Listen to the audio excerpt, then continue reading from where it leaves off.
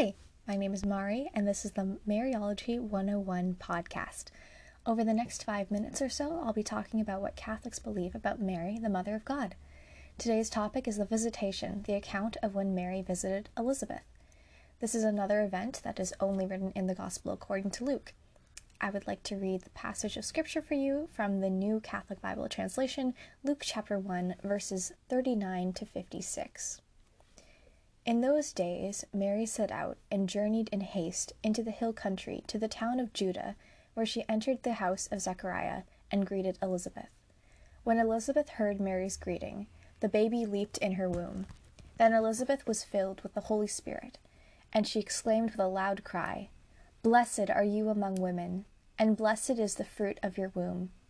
And why am I so greatly favored that the mother of my Lord should visit me?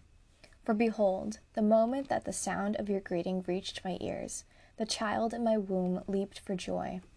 And blessed is she who believes that what the Lord has said to her will be fulfilled." And Mary said, "My soul proclaims the greatness of the Lord, and my spirit rejoices in God my Savior.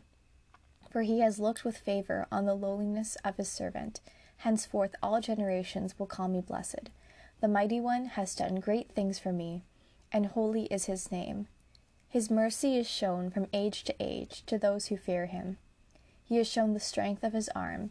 He has routed those who are arrogant in the desires of their hearts. He has brought down the mighty from their thrones and lifted up the lowly. He has filled the hungry with good things and sent the rich away empty. He has come to the aid of Israel, his servant, ever mindful of his merciful love, according to the promises he made to our ancestors, to Abraham and to his descendants forever." Mary remained with Elizabeth for about 3 months and then returned to her home. In this passage, we see the greatness of Mary from other points of view. Mary's being Mother of God is something which Mary too must accept on faith, and for her doing so, Elizabeth praises her. However, the Blessed Virgin's faith is not just a personal virtue of her own, it gives rise to the new covenant. Just as Abraham in hope believed against hope that he should become the father of many nations, so Mary at the Annunciation, having professed her virginity, believed that through the power of the Most High, by the power of the Holy Spirit, she would become the mother of God's Son in accordance with the angel's revelation. Reflect on how exact and perfect each word is.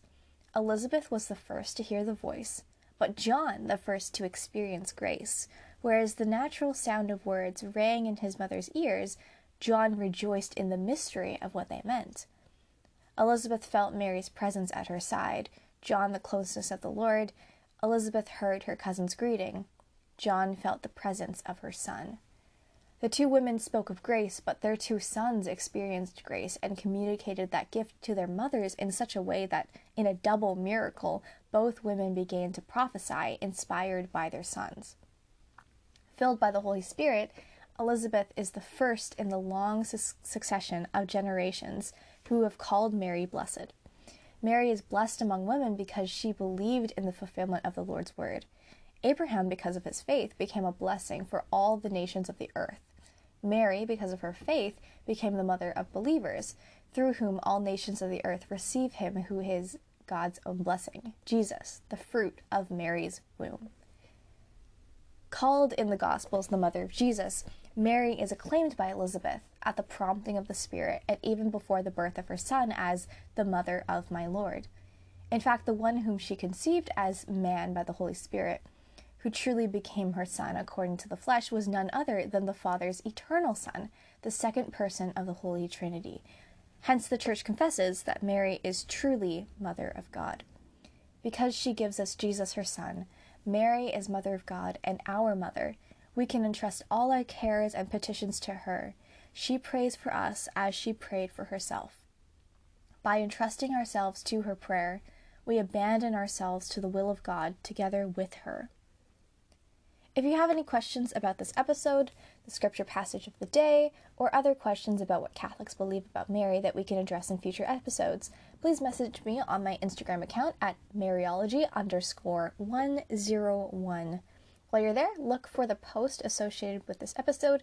The post will include recommended readings to go deeper into Catholic Mariology on the topic of this episode. In each episode, I close by praying the Hail Mary. You're welcome to join me or just continue to listen, whatever you're comfortable with. You can even stop here because we have come to the end of the topic discussion. In the name of the Father, and of the Son, and of the Holy Spirit. Amen. Hail Mary, full of grace, the Lord is with thee. Blessed art thou amongst women, and blessed is the fruit of thy womb, Jesus. Holy Mary, Mother of God, pray for us sinners, now and at the hour of our death. Amen. In the name of the Father, and of the Son, and of the Holy Spirit. Amen. Thank you for listening, and God bless.